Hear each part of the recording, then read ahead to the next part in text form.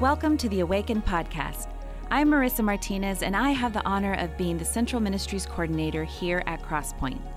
This is a daily podcast that will run throughout February and is meant to supplement and encourage you as we pray along with our Awaken Prayer Guide and fast throughout this month together as a church.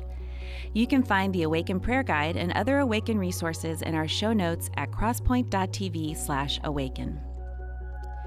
Each of the voices you will hear on this podcast, including myself, are Crosspoint staff members who care a lot about the power of praying and fasting, and believe that as we abide in Christ together this month, anything's possible in our lives and in the lives of others we are praying for.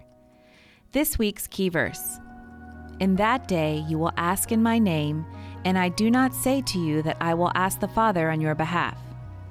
For the Father himself loves you, because you have loved me and have believed that I came from God. I came from the Father and have come into the world, and now I am leaving the world and going to the Father." John 16:26-28. Focus this week: qualities the Spirit builds in followers for the sake of the world.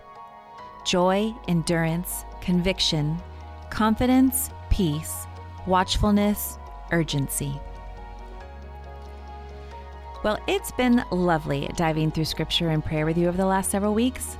And whether it's your first day of joining us in the fast or your 19th day, every step we take towards wanting a closer walk with God, I know He shows up and He honors it.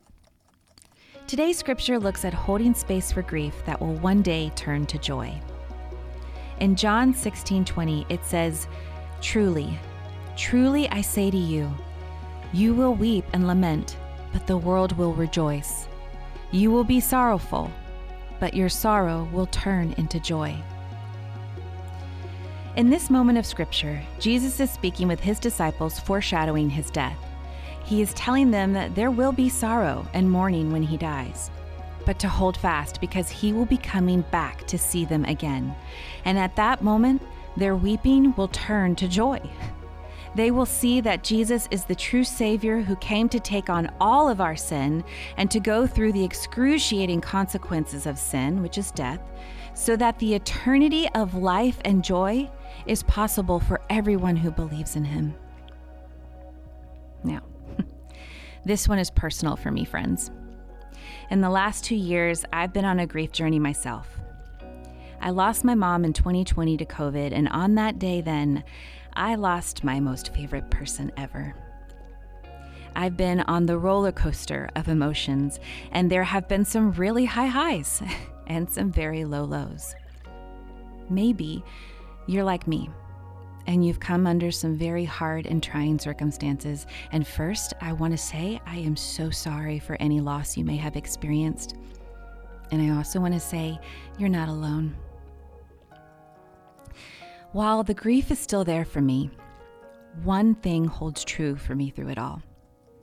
I firmly believe, thanks to actually the whole book of John, that one day, my weeping, my grieving, it will all turn to dancing and joy, and that it is possible to experience joy on this earth too. Not only will I be reunited with the one that I've lost, but most importantly, I will be worshiping and living eternally with the only constant supportive example of perfect love that I have ever known. There is a promise of no pain, no worry or tears. Man, I'm so grateful I have that promise, that we have this promise. Let me pray for you. Whew, my goodness, God, how grateful we are for you. Thank you that though there is weeping, that you also promise joy. Thank you that one day there will be no more grieving. You are our joy, Jesus. Thank you. And God, I confess that sometimes I focus on the world and my circumstances to bring me joy. Please forgive me for thinking that you are the cause of my weeping, and forgive me for thinking that I'm in charge and I don't need you. I pray for those that might be feeling the same way. Lord, I also pray for those that are currently in a mourning and weeping season. You are the great comforter. You are the great comforter. And I trust you to be present with open arms to all of those that are grieving. Please bring peace and comfort and moments of your joy that is non-circumstantial and your joy that is embedded deep within us. I pray that everyone will be reminded of the joy of their salvation and that what was once lost will be restored one day.